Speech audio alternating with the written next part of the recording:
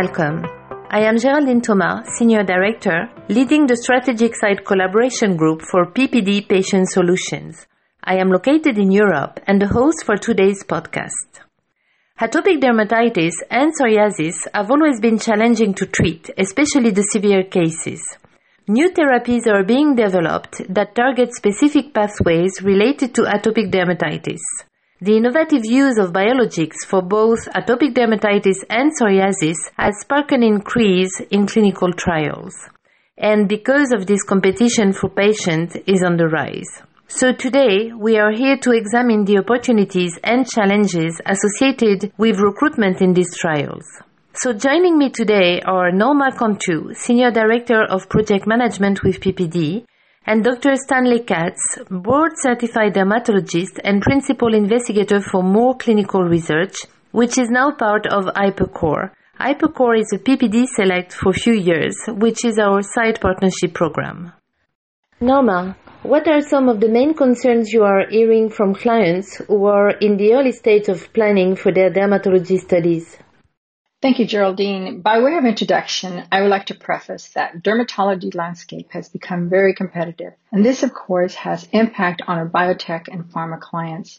They're experiencing a very strong sense of urgency to get their candidate molecule out in time for market authorization. So clients typically come to us with a variety of concerns, which are usually around time, cost, and quality parameters of running a clinical development program. Speed of execution of running their clinical trials is key for all our customers. This applies to both the novel molecules, but may even be more intense for the biosimilars because there are so many competitors for the same indication. Of course, all clients are concerned with optimizing cost efficiencies, and all of them are looking for this use of cutting-edge electronic technology, particularly the smaller biotech companies, which have limited funding and limited resourcing available to run clinical development programs.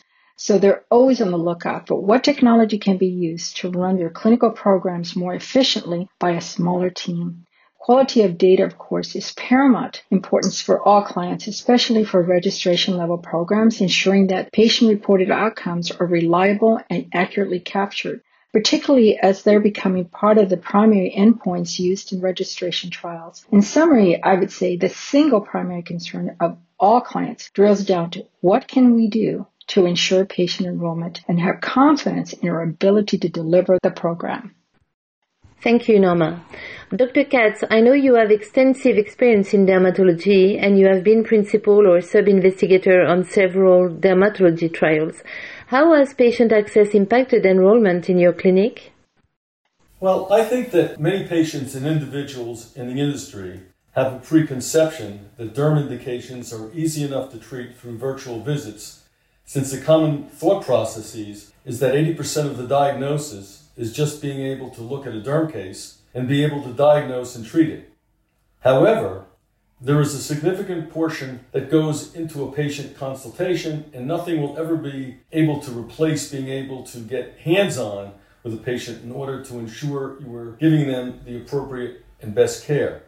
I think that patients recognize this, and it is almost ironic that for derm cases, they would prefer to go into a clinic to show the physician what they have going on, where they would be okay with doing a virtual visit for something like the flu or a cold. Patients are better treated in person rather than telehealth. Furthermore, telehealth visits are appropriate when protocol-specific procedures warrant a more convenient option for a patient. Thank you, Dr. Katz. And Norma, in your experience, how has televisits impacted enrollment and patient access in clinical trials? In my experience, decentralized trials offer various patient site needs that often go unmet in traditional designs. In addition to decreasing patient site burden, decentralized trials increase patient visibility into trial options, increase patient engagement, and enhance data quality. Decentralized trials does not mean all or nothing. Most decentralized trials offer a range of in-person and remote activities that make clinical trials easier for patients, sites, and sponsors. And what is the perception of dermatologists collaborating with primary care physicians on dermatology studies? Norma?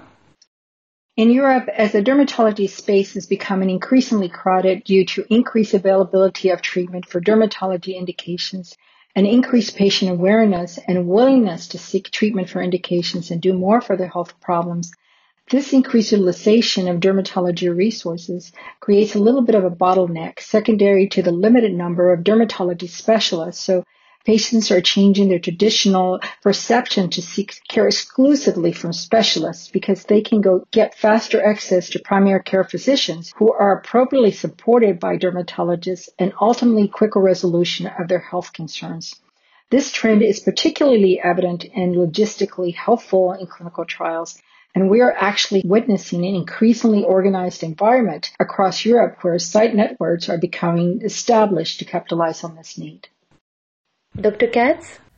Well, what I see is the United States is seeing a similar scenario where patients are not necessarily actively seeking a specialist for dermatologic conditions. Their first physician is typically internal medicine or a group practice with multiple specialties. Then they may be referred out to a dermatologist at that point. Part of this is due to how the insurance system is set up in the U.S. here. Patients are required to be given a referral in order for insurance coverage to take effect. So because of this relationship, it is almost inherent that a research site conducting dermatologic studies who want to have a relationship with an internal medicine clinic in order to see those patients that are outside the scope of the internist. Thank you both. As you are aware, there has been an uptick in biologic trials. What challenges does this add to clinical trials in Europe and United States? Norma, do you want to start? Yeah, sure. Thank you. There certainly has been an uptake in biologics in the recent few years. It's a very competitive environment. I think in Europe, what we're seeing is that one of the key influencers of enrollment rate is the presentation of the investigational drug to patient. In a landscape where patients have a plethora of approved and reimbursed treatments, participation in a clinical trial usually requires strong balance between potential therapeutic benefit versus safety risks.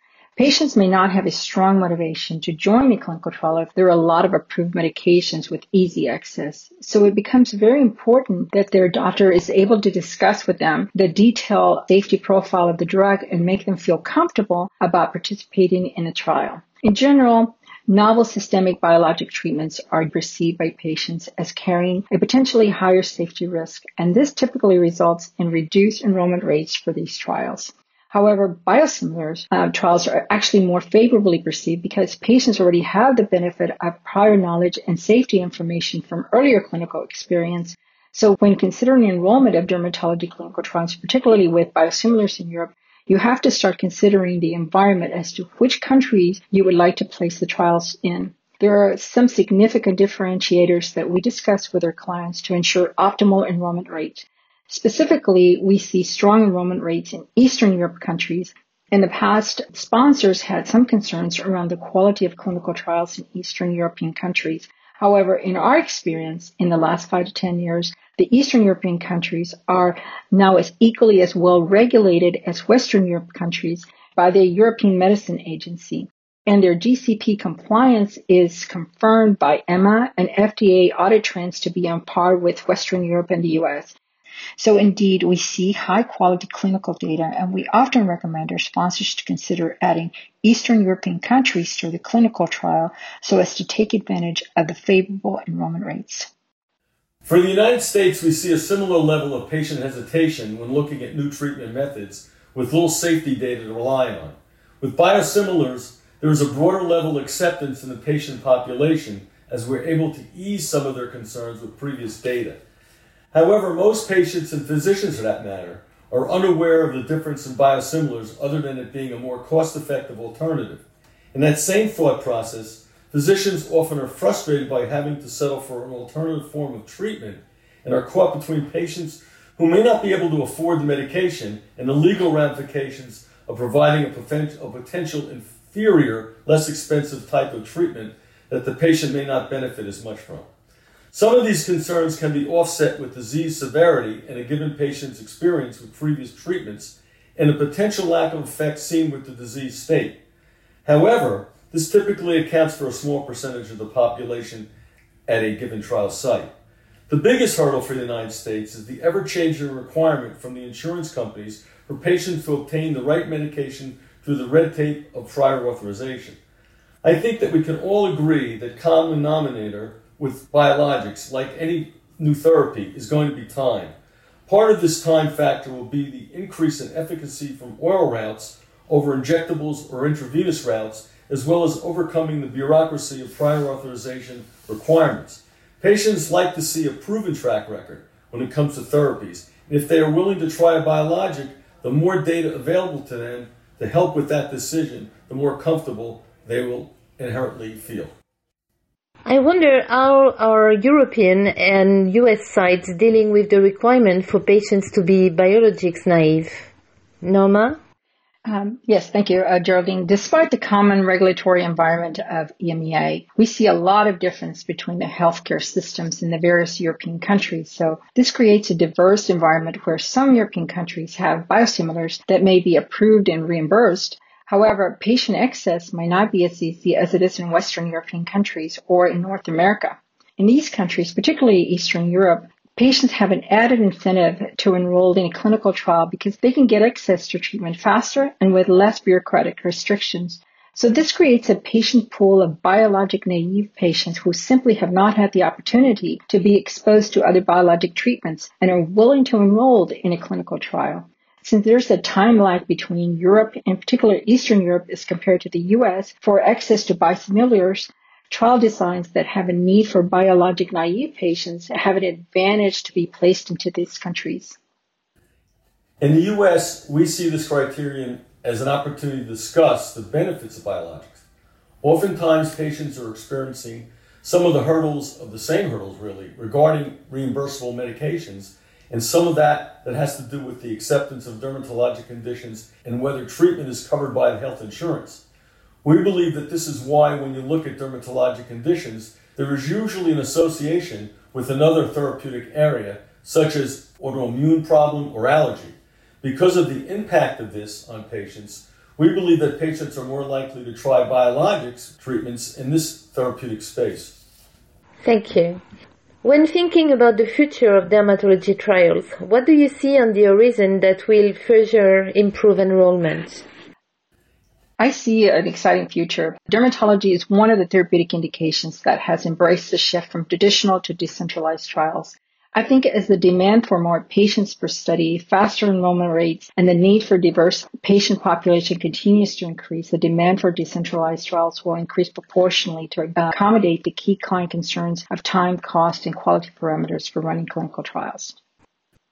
Dermatology is uniquely positioned in the clinical trial space to be an ideal hybrid therapeutic area when it comes to those trial designs.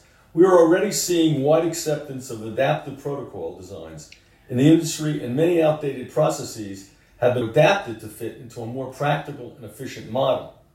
While I stand by the belief of face-to-face interactions with patients, and always will, it is also important to recognize that reducing the number of times a patient needs to come on site for a visit will drastically impact how efficient sites become with enrollment and compliance. At the end of the day, eliminating barriers for the patients ends up benefiting all of us. Thank you. I want to thank Dr. Katz and Norma for joining us today and providing their insight on this topic that surely will grow in prominence in the near future. Thank you all for listening and have a great day.